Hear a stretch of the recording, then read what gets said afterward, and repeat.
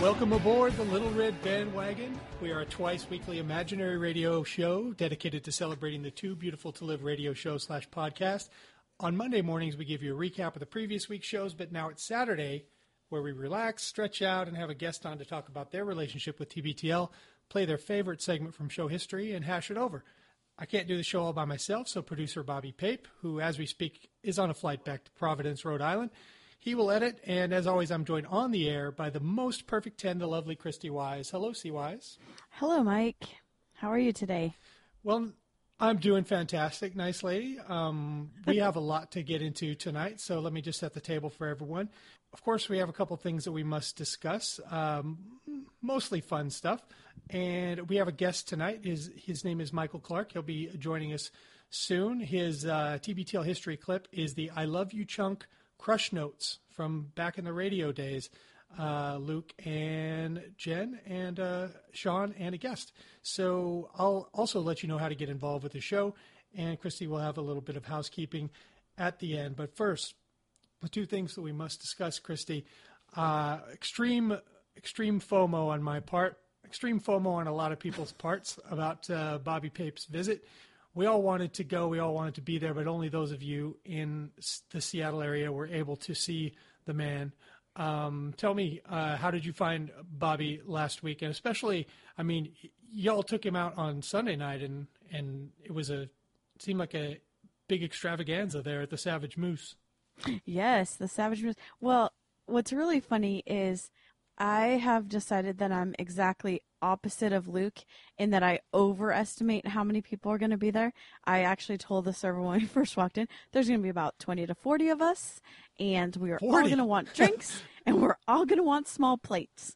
And as Jeremy said, I think she thinks this is going to be the best night of her life, and we're, about tips. Yeah, 40 might have been pretty generous. Yeah. Closer to 15, down. Maybe? Yeah, they talked me down, and then I set a new lower expectation. The Savage Moose is not what I thought it would be. Yeah. It's pretty. It's actually pretty great, right? Oh, yeah. Absolutely. I mean, it's huge inside. Bobby and I went in there in the middle of the afternoon, and what struck me is there's a lot of room in there. It's not like you think like a dive bar, it's going to be like cramped and crowded, low ceilings, and people hunched over the bar. But it's pretty spread out and chill. Yeah, definitely. And they have skee ball, so you can't go wrong with that. Yeah. Hey, you said before we started recording that you had a story about Ellie. You guys went over to a barbecue at Will's house on Saturday. Yes. You and Jeremy and Pape. Mm-hmm. Ellie was tagging along? Yes. So she loves to swim, so she could not get enough. She was paddleboarding. She was on a kayak, all the sort of things that Will has at his house. He's a 2-kayak family over there. And she was doing that, and she ran up the stairs. I don't remember what she was going to get. And he has these cement stairs that go up to the house in the yard. And she fell and slipped and just scraped her shin on one of the stairs. And so that was a big to-do. Will got her a Band-Aid. And then when she was recovered. She was all right. Yeah, she was okay. But so I was nursing her back, and then she decided she wanted to go back in the water. But she said, I need to speak to the owner of this house. And I, of course, thought that was adorable. So I said, all right, let's go get him. So we go. I already know what she's going to ask him. I already know. She first said, Will? Yeah, she goes, what don't you know how to do? Apparently it's build safe stairs. So she first said, I need to know if this Band-Aid is waterproof. And he said, yes. And she said, next I need to know, why did you choose to make unsafe stairs? Oh, God. And he said, I didn't make those. The jerk that lived here before made those, and next time you come, they will be different. And she just looked at him, looks down her nose, and she goes, okay then, and then jumped into the water. Well, she had a point to make, but you got to do your business before you have your fun. Ellie works as hard as she parties, apparently. That's very true. But what 4-year-old talks like that? I need to speak to the owner of this home. Christy, she's dead serious about everything. That girl doesn't do anything halfway. That's very true. I mean, I get interrogated every damn time we get on this. She's not there tonight, so I was spared. And I mean, she has me sweating with a lot of those questions. I can't figure out. I mean, she has a future as a detective because she breaks me every time, I'd confess. Yeah, she was pretty much the star of the party when people would ask her, what doesn't she know how to do? Her answer, nothing. I'm glad that came home to roost on her. Yeah, she always says, nothing. I know how to do everything. Oh, God, of course. You don't figure out until later, when you're an adult, that you don't know how to do right. anything. Anything, right. Well, the other thing I just want to mention before we get on with the guest, I got a nice birthday card from everyone at which event was that now? I'm losing track. I know, there's so many. We have so many fan events. It was the Irishman. Yep. It was the Irishman. So I got this card, and there was a visual representation of me, all pumped up from prison, and it was signed by, looked like maybe 20 very young elementary school children or drunks. It was about 20 to 40 of your biggest fans were at the Irishman. Yeah, and thanks for the card. I really appreciate it. Maggie mailed it to me. I'm sure Maggie was behind the whole thing. She's a sweetheart. Thank you, darling. Really appreciate it. All right, enough of all that boring stuff. Let's get to why we came here. We have a guest tonight all the way from Alaska. His name is Michael Clark. He is a longtime 10, and he's taken us back all the way to the radio days. This is when I throw it to Christy. Christy, put him through the ringer. Let's find all about Michael Clark. Okay. Hello, Michael Clark. How are you? I'm doing well. Good. What was your first TBTL episode, if you remember it? I don't know if I can remember the specific episode, but I remember being in Korea and teaching and needing something English in my life. For me, it was probably March of that first year, and saw it on the iTunes store and started listening to it. I actually thought it was a pretty popular program in Seattle, and come to find out, literally had tens of listeners. And I fell in love with it because I would listen to it in the morning when I got ready for work. Christy, this is the second week in a row we've had someone on who's just picked it up off of iTunes with no context for it at all, except you saw the logo in the description and you wanted some English in your ears and you just went for it. That's right. And I found it to be like a good break in my morning, and then it ended up being my hiking companion and my bus ride companion when I went to Seoul on the weekends. Why did you live in Korea? Well, I taught at an English language academy there for 4 years. Okay. So I've taught in a few different places and happened to be in Korea for a few years. So did you ever live in Seattle? I did. I'm a graduate of Pacific Lutheran University. I lived in the greater Puget Sound area. Loyal Seattle sports fan. So did you find that kind of helped hook you in as you knew the places and the landmarks that they would talk about? Oh, yeah, for sure. One of the great things about TBTL and listening to it overseas is that it keeps you plugged into what's going on, not only in the Northwest, but throughout the country, and the dialogue the social commentary that's going on. And I just felt like I wasn't missing anything because they covered a whole range of topics. Let's see. So what was your favorite episode that really got you? I mean, not necessarily your favorite segment, which we're going to talk about, but the episode that hooked you, that you knew that you were going to be a 10. That's a tough one. Part of the problem is, having these guys and Jen in your ear for what is it like now, 8 years or so, and to limit it to one time. I know that you don't like it when people do this, but when I had Ben Gibbard answer one of my questions, that was kind of a big, okay, I'm definitely a 10 now. Yeah, I noticed that the thing about Ben Gibbard, you wrote in to ask him his experience touring overseas. Were you asking it like in reference to Asia? Yeah, so my friends and I went to this festival in Seoul, South Korea, and we watched a whole bunch of metal bands just so we could see Death Cab play. And it was actually Marilyn Manson that was the headliner. We didn't stick around for him. And they played like 2 or 3 songs, and then they were done. Really? Yeah. Oh. But we were so happy to be there in the rain and all squinty happy. We were over the moon. And then when he came on TBTL and I could ask a question or it got played, it was definitely a personal, anytime that you were able to get on, it's right. It's a plus.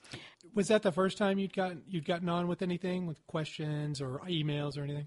Oh, I've been on probably a half dozen times, but can you remember them all? Rattle them off. Yeah. Yeah.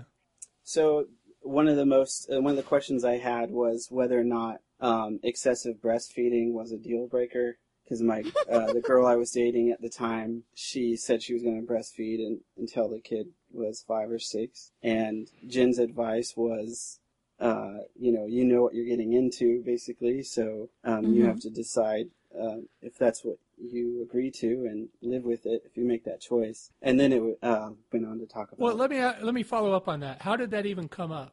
With the gal? Well, yeah. How did that come up?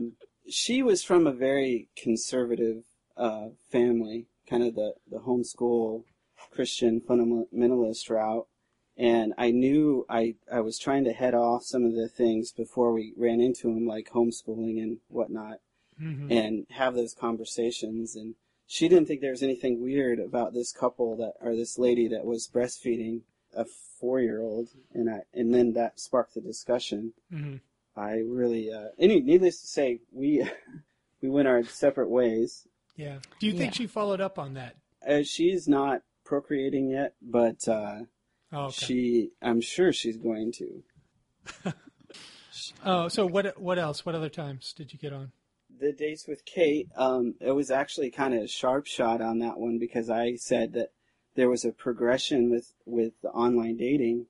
I had an OkCupid account and was dating or doing the online dating thing, and I found that it sort of progressed from chatting or sending a message, then chatting, and then Facebook friends, and then we'd meet in person. And Kate, she said that that's not how it happens at all. It's usually you go from a few messages to the date. So I was clearly doing something wrong there. Well, you can say that, but Kate has not found her dream man yet, so maybe everybody's doing it wrong. You're just not sure yet. I think everybody has their own style on that thing. She wants to get right to it to see if it's worth anything. But yeah, I'm kind of like you. I would like to know a person a decent bit before I'm going to go face them, in that kind of situation. I don't know, but everybody's built different. So what else did you get on? There was another 10 in Korea. It's actually the only 10 I've hung out with, except for the 11s that I've made into 10s. And Catherine Kaczynski, who has been to other TBTL events, and I think she's going to law school somewhere on the West Coast now. But she and I got together a few times, and we had the Chateau Saint Michel wine tasting event. And we actually found the wine, similarly to that guy a few months ago had found Chateau Saint Michel in Korea. And there's actually a fair amount of 10s now there in Korea now, but when I was there was just 2 of us. How did you find out about each other? They heard your letter on the show, or you heard something they did that made it on the show? Yeah, actually, I think Jen actually gave us each other's contact information. Sounds about right. Jen was saying, "Oh, you guys are both in Korea." And, it was such a awesome meeting too, because it's like having mutual friends, and you just sit and talk about for 2 hours about your mutual friends, and we just had the greatest time. We were walking through a museum. I don't think we looked at any of the exhibits. That's really charming. That's It awesome. is. So I would like to know, why does TBTL matter to you? TBTL is one of those. For me, it's kind of in the chamber of my life, because I don't share with people that like I'm hooked to a podcast, and certainly like after a while people get to know me, they know that I'm listening to this show, and I've had my brother to girlfriends say like, what is this TBTL doing on my iPhone or my computer or whatever? I download it on everything, and some Hey, it's of them, better than Ashley Madison being on your phone when your girlfriend or wife looks. And I've had friends make fun of me because I had the poster on my wall for a while, and I know they've listened to a few shows because they've referenced things, and so that's pretty funny. But generally, I don't keep it. I don't put it out there because I want all the great one-liners that Luke and them to say. I want them to think that I said it. I hear you. That's great. I don't give any attributes to Luke. And Luke's got some great one-liners. I remember, actually, I don't know, I can't say the episode that he said it. He was talking about, he said, "I'm the only person with a do resuscitate will." And he said, "I want you to put ESPN on and every once in a while have a stripper come in and give me a shot of vodka or something like that." And I thought that was hilarious. I mean, that was years ago that he said that, but he's a person that doesn't want people to move on from his death.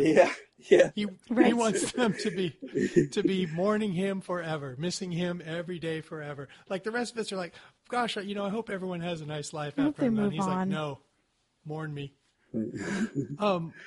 I've been wanting to have you on, Michael, too, because you have an interesting job that sort of dovetails with some of my history. You are an education coordinator at a state prison in Alaska. How did you get that job? I mean, you go from Korea to Alaska, still working in education, but now you went from a private school to state prison. How does that happen? So I taught children for 8 years in a few different places. I taught in Morocco, and I taught in Tacoma, as well as up here in Alaska, but 4 years in Korea. And I wanted to get closer to family. So I did a search for a job in Alaska, and it was a 40% ESL position, and the other part was, pretty much coordinating other programming, teaching like cognitive behavioral type classes. And I took the position. Actually, had the interview in the middle of the night in my underwear when I was in Korea, and I got it.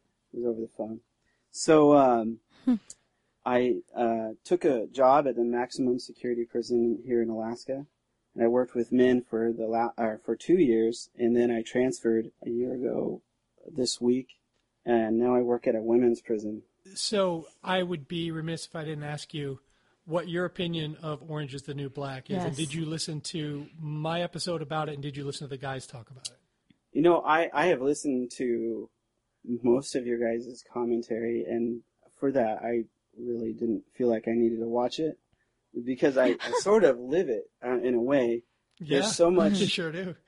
I can tell you, Mike, there's so much more drama at the women's facility in terms of just like, it's like a hyper feminine attributes, or just like very catty and stuff. And I'm not trying to sound sexist. It's just comes with the territory. It's like your relationships are very important. And, in the men's end, you have what we call security threat groups, e.g. gangs.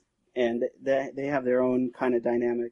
But with the women, their status is determined by who they're friends with and who they're in relationships with. And that's kind of what I took from your guys' conversation about it.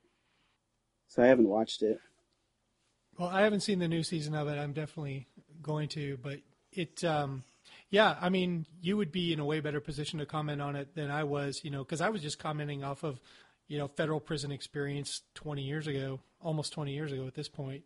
But yeah, if you do watch it, send me an email and let me know what you think. What I will, there are some things just generally that I was really surprised by working in the women's prison, and that's how many ladies are gay for the stay, and they're totally heterosexual from what I could tell, but then they're in relationships, and a lot of them are like, because of the power dynamic, they come in and maybe they're a little scared or they feel vulnerable, and they find a partner, not necessarily sexual, but they're in these relationships with a stronger female, and that was really surprising. I had no idea how many people chose to do that. Well, you used the term "gay for stay," and that is something that happens in men's prison to a certain extent. There's a small percentage of guys that just they don't want to turn off the sex when they go to prison, and they weren't gay beforehand, and they're probably not going to be gay afterward, but their sex drive is such, and they make a choice to have sex with other men in prison. But from what you're saying, this is like really a lot more common than among women prisons. So much more apparent than in the men's prison. I think they hide it, whereas in the women's prison they're holding hands and they're coddling each other, and so much more open about being in relationships with others. And then they get out and they're back to their right. Well, Michael, I have one more follow-up. I hope it's not rude, Christy. I'm sorry I'm taking up time with this non-TBTL business. But, good questions. But the prison break in New York, that was a maximum security state joint, and those two guys managed to get out by mainly just corrupting a woman who worked there I can't forget whether it was a wood shop or something like that. Yeah. But do you get approached? Have you ever been approached for sex with inmates? And what do you do? Do you just turn it down? Do you report them? What happens? Or do you go for it? Hey, Christy, I wasn't offering that as an option because that would be immediate termination. Actually, it's against the law here, so I would probably have a state trooper at my door tomorrow. Oh, definitely, because you're a person in a position of power, and it's like it's one of the worst things you can do. You gotta have. Well, I asked because I'm current on the season of Orange is the New Black, so that's definitely a storyline. Are there education coordinators getting tangled in some bad stuff? No, guards. Oh, guards, yeah. Guards, I mean, I don't know. I'm not speaking officially for the state right now in my capacity for the state, but there's been a fair amount. I've actually had friends that have been fired for relationships with inmates. And it's so shocking that it happens because there is, and Mike, you probably know this, there's kind of this us and them kind of teams, There's like the staff team. In men's prison. Inmate team. And so, yeah, I've definitely had women be fresh with me. Nobody's come right out and solicited anything from me, but I have to be really clear about my boundaries because I am a man, and I have to document everything. So I have to tell them, that's inappropriate. And then, of course, I always have, make sure there's other people around, that doors are open, that I'm in the sight of cameras and things like that. So I try to, try to be as transparent as possible.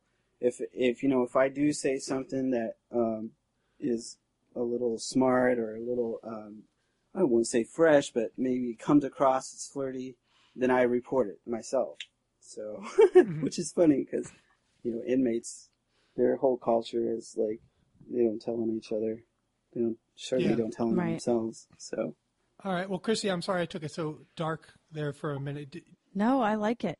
Okay. Well, the clip that we're going to talk about is from the early days of the radio. There was a girl who used to come on quite a bit. She was a big fixture, Nikki with 2 Ks. She had recently sent a crush note or given a crush note to Sean DeTore, the engineer, and they had gone out on a date, and they're friends in the aftermath of this crush note. And they found out, Luke and Jennifer found out that Nikki with 2 Ks had been sending crush notes for several years, and here is the clip. TBTL is like a zen thing. Methamphetamines, the worst sunburn you'll ever have. Taffy pipers, the baby's got a tummy ache. Slinky pies, dinosaur cheerleaders, hairstyles for hobos, smokable graham crackers. Hey, I found some change in the sofa. A hopeless sandwich with a despair pickle on the side. Dentures for crocodiles, pilgrim food, tummy tumblers, tie-dyed lobster bibs. God! Welcome to hour number 2 of TBTL on this Monday night. I'm Luke Burbank, flanked by longtime producer Jen Flash Andrews. We've got Sean DeTore here. So glad that you're all joining us from Radioland or iTunes or the Zunes or wherever you're time banditing us from.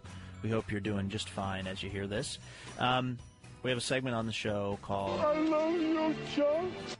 You know what I've noticed? A lot of people, and I did this too, a lot of people think that Sloth's name is Chunk. Oh, no. Because he's odd looking, and because he says constantly throughout the movie Goonies, I love you, Chunk. But his name's Sloth. He loves somebody else who's named Chunk. There was just something the other day. Oh, on Top Chef, he kept one of the people who got matched up with. You know the guy who came back from the Top Chef All-Stars, which I put in the most heavy air quotes I can. Since none of them actually won or even came in like the top 3. They were the ones who didn't have a more pressing engagement. You know that one guy who looks very special. He does not seem like he knows what's going on very much of the time. He's like really roly-poly from like New York or something. He was wearing a Yankees hat. Well, whoever had to face off with him, what did they have to make? I forget Super Bowl food? Yeah, but I forget what their specific team was. But anyway, the person who was squaring off with him kept calling him Chunk throughout as a sort of wicked burn. But what they really were trying to say was Sloth. Yeah. But they were thinking, I love you, Chunk. Well, Chunk was also eating candy bars the entire movie. Yeah, Chunk wasn't exactly. He was no prize. But I know that guy, the guy that I'm thinking of, the chef that I'm thinking of, he kind of looked like Sloth. Oh. Had a little more hair than Sloth, just a little. And so anyway, this is a common misconception that guy's name is Chunk. It's not. It's Sloth. This is him. I love you, Chunk. Saying that he loves a character named Chunk. Much like many of our listeners love obscure behaviors, TV shows, inexplicable ways of trying to get rid of garbage. These are all things that have been the merits of which have been praised. That doesn't even make sense. You couldn't praise the merits. Sometimes the combination of tiredness and not paying attention really comes crashing down on me when I'm trying to talk on the show. We have people that have come on to defend all kinds of bizarre behavior and try to convert other people to the behavior. Yeah, and tonight is no exception. Here for our I Love You Chunk segment is our old friend, Nikki with 2 Ks. Hi, Nikki. Hi. How are you? I'm doing really well. Yeah? How are you? Good. How's Bee Ridge, Colorado? It's good. It's cold. You know, it's not actually that cold. It was pretty warm today. How's Seattle? Cold? Warm?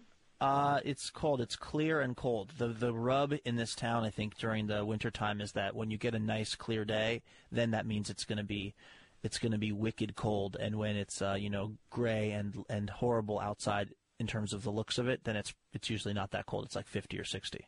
Uh-huh. Now, I just want to say really quickly before we get to your I love you, Chunk.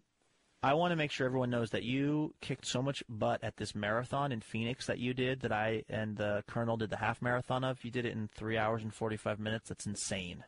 Oh, yeah. I don't think it's all that insane.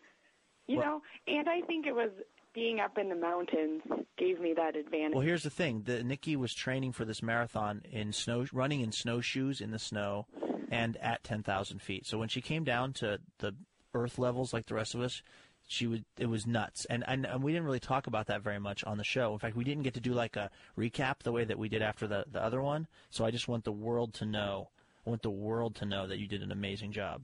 Oh, thanks. That's nice. Thank you. All right, so you're here to talk to us about the wonderful world of Crush Notes. Uh-huh. Now, this is how we first met you, because you wrote one to our own Sean DeTore. Right. Sean, how do you feel? How do you feel hearing that? In fact, this is just kind of Nikki's MO. You were just another beautiful face. Just another mark in that belt. Yeah, exactly. Notch in that Crush belt. Well, I still feel pretty darn special. Oh, good. Yeah. Hi, Nikki, by the way. Hi, Sean. It's been a while. I need to give you a call. I know, right? Yeah.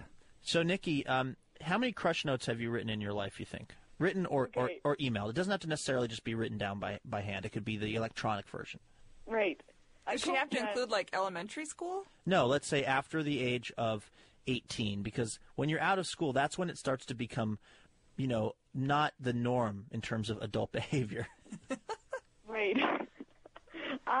I told Jen I think I overstated. I said a dozen, but that's not true. I actually spent some time to think through it, and I think I've written about 6, like legit. I spent some time writing them, thinking through them, Crush Notes. In the last, 3 years or so. What's the most recent Crush Note that you wrote for someone? I wrote one on Christmas Day to a ski patroller, which I have here. I thought I should dig them up because now I'm starting to collect them. Yeah. No, I don't have the one I wrote Sean, which I think is still my best. Sean has it. I have that one. Do you have it with you? No, I didn't realize we were going to be doing this. But is it an email or something? No, it's beautiful. It's something that she hand wrote and drew. What? That was the second component of the Crush Note. Because the Crush Note, the first one, she emailed me. I never. Right. I don't know if I saw that one then. Yeah. I might have. But that one Luke read on the air, and that one was, I'm not going to lie, that was real good. You loved that one. You loved that yourself, Chunk, basically. I spent 3 hours at work one day writing that. All right, so what's the most recent one you wrote to a ski patroller? This was just a feller that you worked with? Yeah, well, see, I think the function of the Crush Note is that I didn't even know the guy, really at all. I think we had exchanged pleasantries, twice. Mm-hmm. And he's kind of cute, even though I can only see, hardly any of him because he's, covered up in ski patrolness. You're really taking a chance because he could have no mouth, from Poltergeist. That's 2 weeks in a row I've made that reference. Clearly it's somewhere in the recesses of my mind. I'm afraid of that happening to my next child or something. So you liked this guy, and you didn't really know him, but what did you write in the note? Okay. Well, wait. I just have to expand on this a tiny bit more. All right. I think it's not necessarily, actually wanting anything to, develop or, I don't know. That's not necessarily the point. The point, I like just getting really scared, and I like the unpredictability element of, introducing another human being into my game. And Your game? No. Oh. You're calling it a game. Well, I am unstoppable. That's terrible. No. It's a game? You're just toying with people? No. It's that it's it can't have that much significance because I don't actually know. I didn't actually really know Sean. I'd listened to him and been oh, he's cute and funny, but I didn't really know him. So Which is true. Mm-hmm. Those are both true. It's just like an introduction that has the added element of a crush. You know what it is? It's like you're putting a fun message in a bottle, but instead of there being a 0.0000001% chance that it will wash up in Fiji and then the person will send you a return one, it's a little better. It's a 5% chance that the ski patroller that found the message, but it's that same expectation, right? It's that same kind of potential that you're putting out into the universe. Right, exactly. And it's so fun to be oh my gosh, how are they going to respond to it? But then what if it's a person like this that you have to see again? So, I mean, it's one thing to just give a Crush Note to somebody at the airport who's getting on a flight to a state you don't even live in. It's another thing just with someone you have to go see 3 days a week. Right. There is that risk, but I'm willing to take it. And that's what is great about you. I love you, Chuck. It's very brave. I love it. That is pretty gutsy. You're definitely messing up the kind of, the homeostasis of the workplace or whatever. All right, so what was in this most recent Crush Note that you wrote? Okay, so just one more tiny thing. I just have taken to writing shorter and shorter Crush Notes. just like getting to the point. So this last one said, okay, wait, I have to change his name. No, I don't. He won't. No one cares. Okay, so it said, Dear Ian. Dear Ian. Dear Ian, I have a tiny crush on you, which perhaps goes unfounded, given I barely know you and have only seen 5% of your body. But you should be flattered because I'm worthwhile. Heart, Nikki. Did you hand deliver that? Yeah, so then, get this. On so skis? Did you shoosh up to him? No, like, okay, it was Christmas Day, so I was feeling sort of like jovial and like celebratory, like our Lord and Savior's birthday. Yeah. And so he was like making coffee. He was famous for crush notes, by the way, Jesus. Right, it seemed appropriate. And I was like in the patrol hut like I am, and he was making coffee, and I was like, oh, I'm so nervous. And I had the note in my hand, and it was all crumpled up and sweaty, and I was afraid the ink was going to run, but then I remembered I used a Sharpie. So I wasn't that stressed out. But then I, like, walked up to him, and I was like, Ian. And he was like, yeah. And he totally doesn't know he barely knew who I was. And I was like, I have this tiny crush. No, wait, shoot. No, I didn't say that. I said, I have this tiny note, but it has really sensitive information in it, so I'd appreciate it if you would read it after I leave. And he said, okay. And I think he was kind of freaked out. Yeah. And I was like, yeah. Because it almost sounds like you're robbing a bank. Mm-hmm. Right. So then I just handed it to him, and then I walked away, and then I was like, oh, geez. But that's like what makes it so fun. Yeah. What is the aftermath of this note? Well, just specific to that day, I came back in a few hours later, and I was like, hey, Ian, did you read my note? And he was like, no. And I was like, okay, that's absolutely not true, because if anyone hands you a note that says, this has sensitive information, Yeah. you're going to read it. And if he didn't read it, then that's not somebody you would ever want to actually go any further than the crush with. Right. But then he said, no, you're right, I lied, I read it. So he's a liar. Right. You guys make a perfect pair. You play games, he's a liar. So, I mean, at that moment, then like a flock of patrol folks walked in. So then there could be no discussion about it. So then I had to go a whole week of like being like, what's up? What happened? What did he think? But then we kind of started hanging out. So I win. Wow, it worked. Yeah. But do you really do you actually want it to work? Because what I wonder is this really about the other person, or is this more for you than for them? The little thrill. Yeah, that's actually what I'm facing at the moment, is that it is problematic beyond, like, it's like achieving the success of them not being freaked out is like as far as I've like thought through it. Mm-hmm. And then dealing with what's beyond that is what I'm dealing with now, which is kind of messy. Them getting hung up on you. Because here's the problem. Crush notes in adult life are so unbelievably rare. Like if somebody walked up and handed me a crush note, I would be so knocked over by it because it just happens. It just never happens that it feels like it's an Audrey Hepburn movie or something to them. It feels like this must mean something big is going on. And you're like, no, it means exactly what it is, which is that I like seeing the 5% of you that I see under your ski equipment, right? Like if they are interested, if they actually are like, yes, I'm going to go with this. For them, this could be the first day of the rest of their life as your, husband or something. But for you, it's just a crush note? Well, okay, that gets into like the philosophies of relationships, because I think people should allow themselves that time of like, okay, I'm going to hang out with this person, and then it's okay to hang out and then be like not into it, and then be like, see ya. I think that's allowed. I think by sure. That, so that's kind of what I'm dealing with now is like, but are these the people? Crush note is just so dramatic. That's what I'm trying to say. It's such a dramatic gesture that starts it really high. Yeah, then for a month later for you to be like, well, I'm not really interested in hanging out with you that way anymore. They're like, but there was the crush note. Like to them, this feels like this was the most dramatic thing that could ever happen. That's fair. It sounds like you're not here so much to defend crush notes as to talk about what a bad idea they are. No. Were you trying to get booked on our I Hate You Chunk segment? No, I want everyone to write crush notes as often as possible.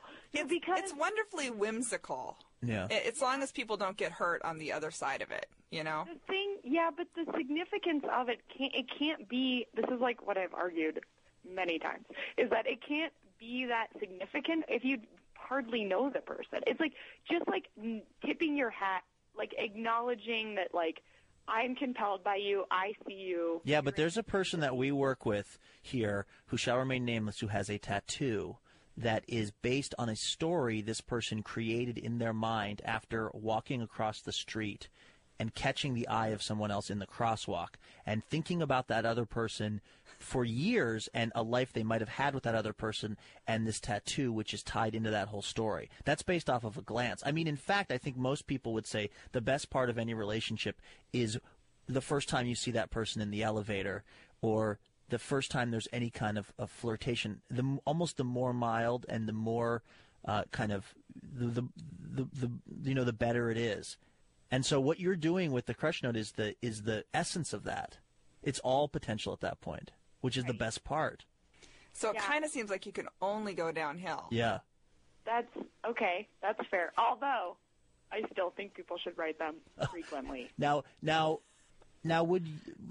take me through some of the other. You said you think you've written 6. Okay, so Sean's 1, Ski Patroller, who now it's getting messy with, is 2.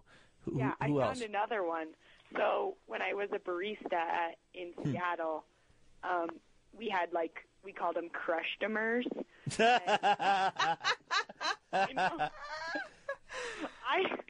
didn't make up that phrase. I wish I could claim that as my own. But so this one was the worst. This one to this guy, he was a fireman John, and this one really freaked him out, and he never came back. So they can backfire. I'll say that. He never came back to the coffee shop you worked at because... No. Because, see, what happened is that I had thought I was going to move away. So I thought, I was drinking a little wine by myself, and I thought, I need to make sure... It's like this part of me just wants to make sure people know that they're being watched and seen and appreciated, and that is what I was feeling this evening towards Fireman John, which is generally what prompts me to ever write a crush note in the first place. Right. And so I wrote him a note, and I was explaining how the discount he's given is relative to how much any given barista crushes upon him, because his drink is always a different price. And he'd be really confused, why is my drink $1.08? And it's a giant vanilla latte with all this stuff in it. All right, well, if you've laid out 2 crush notes that have one in which the person was maybe too receptive to it and the other in which the person was maybe not the right amount of receptive, in fact was scared by it, can you point to one that hit the right exact note? I think Tone? Sean, can you back me up? Because Sean and I are now good buddies. Sean DeTore. Uh-huh. That's who you're talking about. Yeah. Oh, so that was the perfect amount. Yeah, go ahead. I love you, Sean. And now I'm friends with you guys, and I'm talking on your show, all because the crush note. And I think it turned out okay. I mean, we kind of hung out for a while. Now, but Sean, I mean, what was your expectation? I mean, I don't want to make it awkward, but when you what's the feeling like when you get a crush note from someone? Well, it was kind of like how you were describing it earlier. It was just this whoa moment, what the, and so my expectation, I suppose, just the built-in expectation upon receiving, said crush note is you kind of expect maybe, well, to hang out for sure, and then maybe have something happen. Yeah. You know what I mean? Just something romantic or whatnot. Yeah, because the person is starting the relationship by saying, I already like you. Right. And and then for you guys to go on your date to the Fred Meyer Garden area. Which was awesome. That's awesome. But there came a point when we talked about some things and kind of settled, our debts or whatever, however you want to describe it. Yeah. And we were on different pages, and we finally got on the same page. And Nikki wanted to be allowed to write crush notes to multiple people during the week, and you wanted that to not happen as much. Exactly. So, but I think it worked out great. We chatted. You don't wish it would not have happened. No, I'm super glad that it did happen. I mean, I got to meet this super cool chick. We spent some really good times together, had some fun. Certainly the show is the better for it. So and I need to give her a call because we haven't really chatted for a month or so. Well, there you go, Nikki. I thought you brought up 2 really good reasons to not write crush notes, and then there was one really good reason to. So what would just as in the last sort of moments of this I love you chunk, what is it that you think crush notes create in the world? Why should there be more of them? Okay, I just think they're like vulnerable and fun and exciting and scary. They're like all these things, and it's just like creating this certain level of vulnerability between you and another person, and it's like getting to the point. And I think it's really charming when women write them to men, because it's like reclaiming that women can be the ones that initiate in this like really charming, cute way. Like, oh, by the way. And it's really empowering to write one, even if they don't reciprocate in the way that you would ideally want. But like, they're really, I don't know, I like feel really good after I ever write one, even if it turns out weird. Now, we have to go. We're out of time here. But I wonder, if you end up, married or in a serious relationship or whatever, then doesn't that mean the end of you being allowed to write crush notes? Yeah.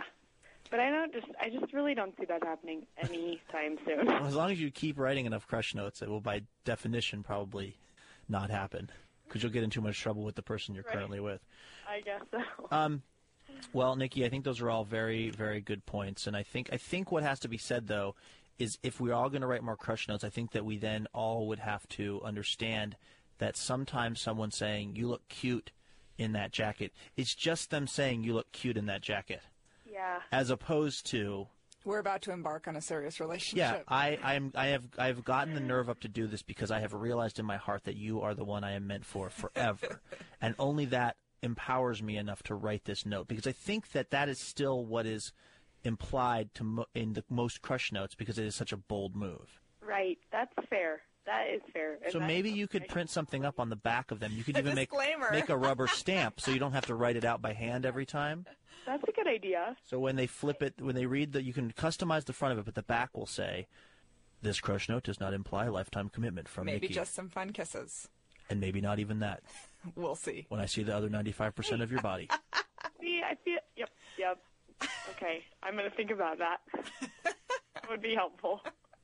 Well, Nikki, I think that your last little statement there about the vulnerability and about the sort of, it's you strike at a lot of things that we try actively to not be around people, and it's probably why things aren't as great as they maybe could be or used to be, because we're all trying to be less vulnerable around each other. We're trying to be less honest. We're trying to be more cool and more whatever, and you're going against that, and I think that's very cool. Hey, thanks. I officially declare this yet another success. That's like six for six on this program. Nikki, thank you very much, and you're welcome. Stay warm over there. Okay, I will. Okay, update us when you write another one. Okay. All right. Okay. Good night. Bye. Nikki, we miss her. Where has she been? I know. I know she got married, right? She got married? Yes, somewhere I think in Colorado? that's the last we heard.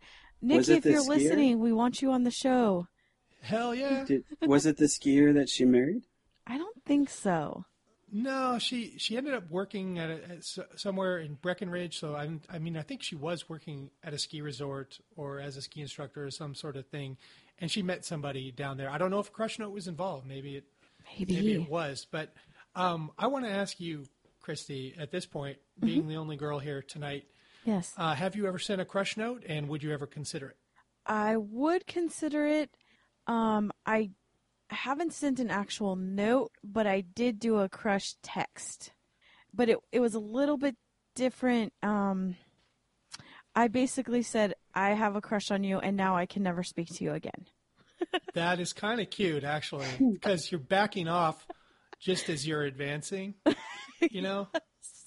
So, see, here's kind of my problem with the crush note. I don't think a guy should ever send a girl a crush note, for one thing. Are you sure? I would love to get one from the right person. I would say, yeah, exactly. It's like that SNL video when Fred Armisen goes and hits on the ladies, and it's a no-go, and he gets reported for sexual harassment. Yeah. And then Tom Brady comes in and does the same thing, and they're like, ooh, Tom Brady. Mm-hmm. Guys, if you don't know a girl's into you, if you're not 100% sure, don't do something like that. It's going to be terrible for you. Even if you don't get in trouble, it's going to be uncomfortable. for Yeah. her. Mm-hmm. And don't do that, guys. Don't do it. So what I'm saying is, guys sending crush notes, I'm not in favor of it. Girls, I'm still kind of shaky on it because not that I ever would have gotten a crush note because I'm not good looking, but if I'd ever gotten a crush note, I would just be wondering what is my obligation Right. here? Do I have to ask her on a date? Do I have to say thank you? Do I have to acknowledge it at all? Can we pretend it didn't happen? I don't know. It makes me uncomfortable. I was actually a little bit uncomfortable when this segment was playing.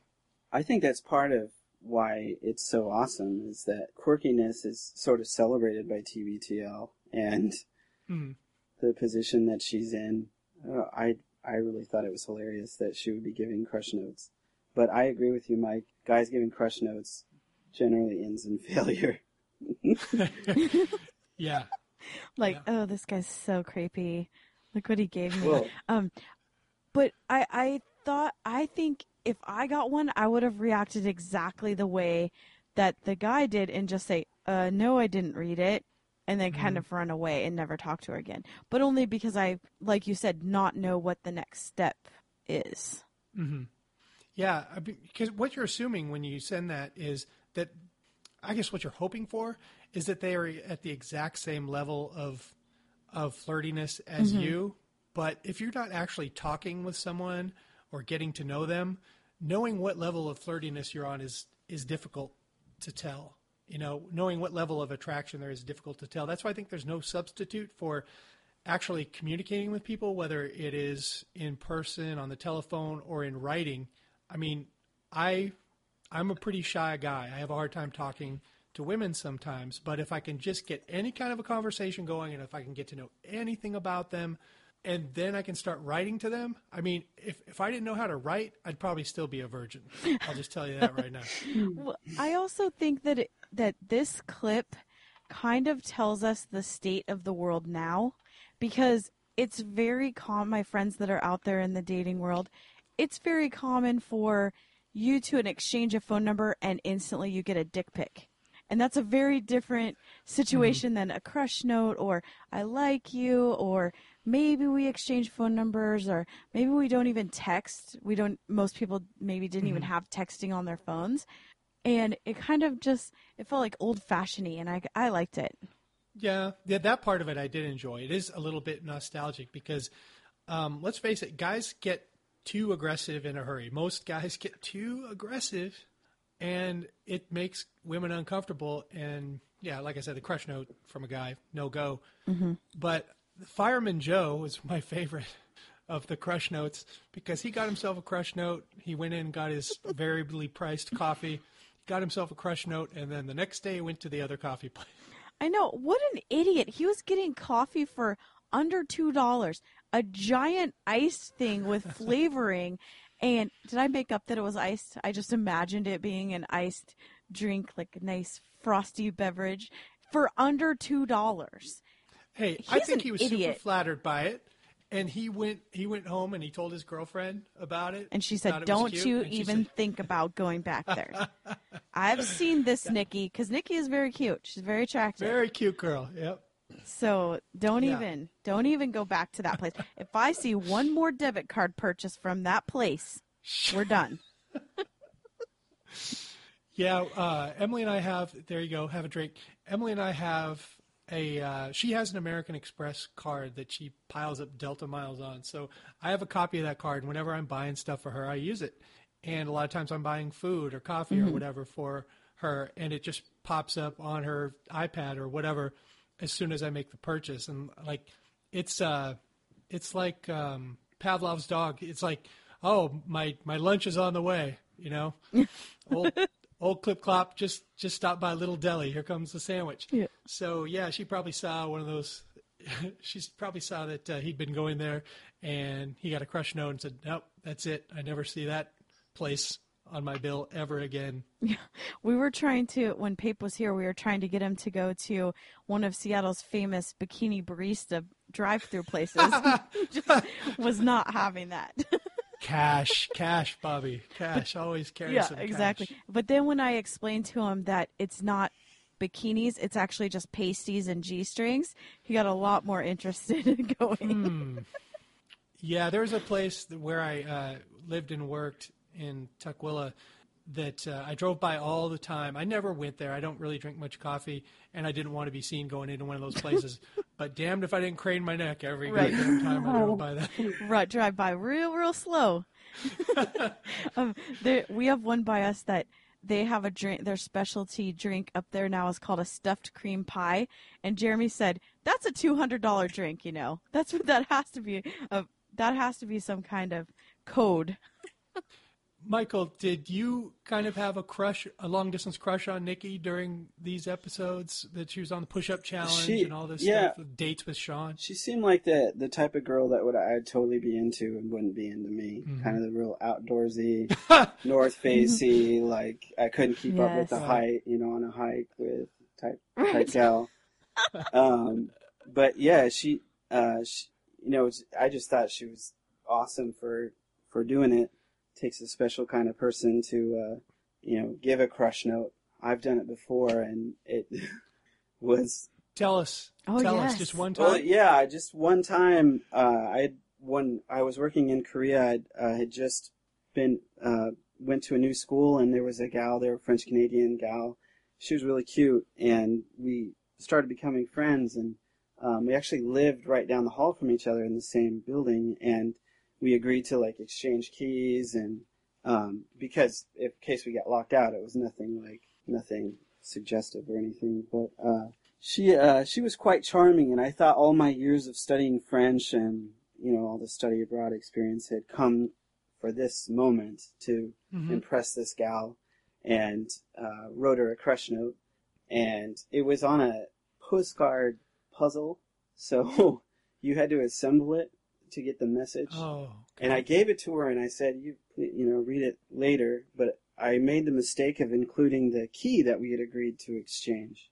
So she wanted to put it together right away, and she couldn't figure it out. So I tried to help her put it together, and then she read it and saw the key, and she's putting two and two together, and she took it as I'm open for business sort of thing, and she didn't talk to me for a while. So it was bad timing, right? That was really just bad timing. The crush note might have worked, but the inference that you were now. So then we had a vacation planned for the staff the following week, and there was another guy that was going who also had a big crush on her, and it turned out to be a really bad episode of Eliminate. And we were both eliminated. So. Oh, you both got eliminated. I mean, did she hook up with anyone over there?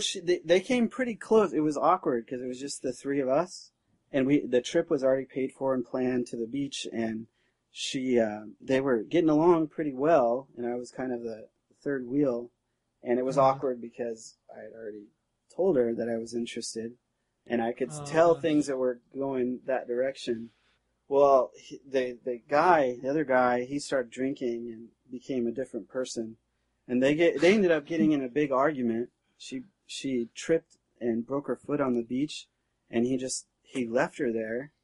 It was really awkward, and they got in such a big argument. He didn't even want to stay the rest of the weekend, so it was just me and her, and it was weird. At that point, I wanted to be respectful and just let her know that I wasn't trying to jump her bones or anything. Did you apologize for the note? No. I stand by the note. Good. I was very. Do you remember what it said? I remember exactly what it was, but. Did you agonize over it? No. I was just really embarrassed. No, I mean, did you agonize over what you were going to write in the note? Like, did it take hours, or did you just dash something off? It probably took hours just because it was on a postcard puzzle. And, right. Okay, yeah, I forgot about that part. And I think there was needlessly complicated crush note. You said the world's first needlessly complicated crush note. Yes, and there was some talk also of around that time on TBTL about mixtapes. Sean was going through his the mixtape thing, and I remember part of the card there was a song list of songs that I had sent her in an email, like digital tracks. And they were all, of course, like cool music that I'd picked up from TBTL. 'Cause I'm not one to really go out Hey, and find my own Michael, music. you got to cobble together your game from whatever you can, man. I respect you. Yeah. So I would thought, oh, she's gonna think have decent music taste. But anyway, it went over like a lead balloon. Oh, well, I feel bad about that. But I mean, the thing that I like though is that Nikki was so cute and bubbly, and she would so much be welcome here with us. But I like how you heard her on TBTL several times, and you immediately, in your mind, put her into an unsuccessful relationship with you. Yeah. Yeah. That's part of the problem why I'm single and why I've been on TBTL with episodes about dating, I guess, is because I'm always going after the one that probably wouldn't be that interested in me. Yeah. Your feet are on the ground, but you're reaching for the stars. Yeah. It's part of it is being a Christian guy, but a sort of a world traveler type, is that with Christians, you either get someone who is pretty confident about their beliefs and they're not really challenged very often, or you get, that's generally what you get. Most ladies, it's like if they're not Christians, then I'm like too conservative and too Christian, and if they're Christians, then I'm totally so. Well, Christy, did you have anything else about the clip? I don't think so. It was so great, though. Crustomer? Crustomer. How awesome is that? I've definitely had in my life crustomers.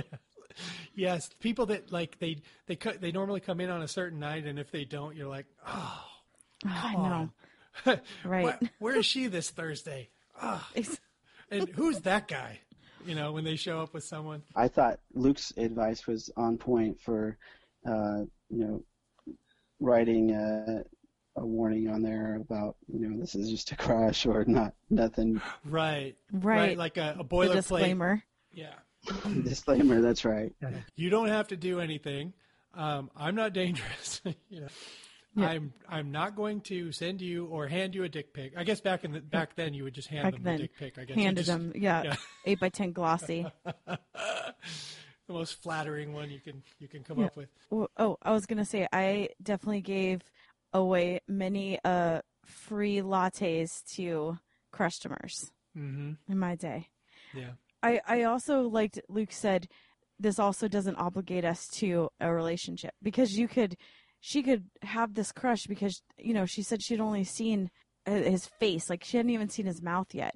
And also never talked to him, really. So he could have just been a giant douche, right? Yeah. And that doesn't mean that she still has a crush on him. So I like putting the disclaimer on it. Yeah, that was a really cute one. That was probably the best one I've ever heard. But Michael, thank you so much for coming on. You might be the most interesting and diverse guest that we've had, and we definitely wanted to have a guy on because Christy's so tired of me dragging these almost age-appropriate ladies into the program just so I can flirt with them. So thank you again for coming on, and we will be looking forward to hearing what you think of Orange is the New Black, because now you have an assignment. Yeah, no, I'll have to watch it. Here's how to get involved with the show. The website is littleredbandwagon.com. Go there, fill out the form, and you can end up on the show just like Michael did. He had a very interesting submission, and I just picked it out, thought he'd be a great guy to talk to, and look how it turned out. Great fella. Facebook, go to the Stens page, or preferably our page. It's much nicer. If you need to see posts on our page that aren't done by Little Red Bandwagon, just click on Post to Page on the left side, and you can see what people are posting there. Personal Twitters, I'm at Drew McFrizz. Christy is at Kissy Eyes, Kissieyes. And my wife is at Joy Stealer, and she's hilarious. I'm tired of retweeting her, so just follow her. Our show Twitter is at LRB Podcast. You can email us at littleredbandwagon@gmail.com, and the voicemail is 802-432-TBTL. That's 802-432-8285. And apparently you can leave text there as well. And we will be playing your voicemails and we would read any text if you send them to us. Christy, let's keep some house. What do you got? All right. The TBTL picnic, August 19th at Chateau Saint Michel in the beautiful Woodinville, Washington. Pick me up if you see me walking on the side of the road. And Christy, is there a temperature at which that would not happen, though? That I would not walk? Yeah. No. 85, 90? No. I'm good. I walk around. If you walk 3 laps around our building, it's a mile, and I usually do that in the 90-degree heat, so I'm good. Okay, good. Glad to hear it. Yeah, pick her up, people. What's wrong with you? Yep. Mike, we wanted Jeremy to come on and talk about the archive project, but why don't you summarize it for us? Okay, I'm glad he's not coming on, actually. I really don't like that guy, but he had a pretty good idea for this project. The Infinite Guest and My Northwest have both taken cracks at archiving TBTL, and it's not great, and they don't seem too motivated to fix it or improve it, so we're going to do it. You get the archive you deserve, and in our case, we're going to get a great archive because we deserve it, and we need your help. We need you to go to our Little Red Bandwagon page. There's a post where you can click, and you can help us out. What we're going to need you to do is we'll just assign you some TBTL episodes, and there's a form that you'll fill out as you listen to them, and you submit that, and we will. There will be a lot of features on there like searchable terms and segments, and you'll be able to, once we're finished with this, it'll be much easier for everyone to navigate the archives. And we get so many questions all the time. Where's this? Where's that? Well, it'll be easy once we get this done, but we do need your help. So Jeremy's a bad person with a good idea, and I say let's not let my beef with him get in the way of something that could be really, really good. So that's a spiel on the project, and we're going to keep talking about it, so get used to it.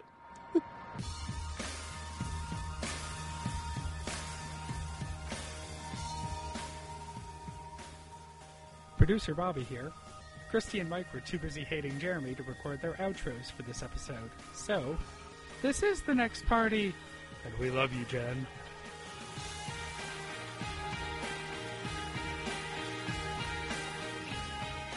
Nailed it. I thought we were going to get through one show without me crying or getting hungry, and it just never seems to happen.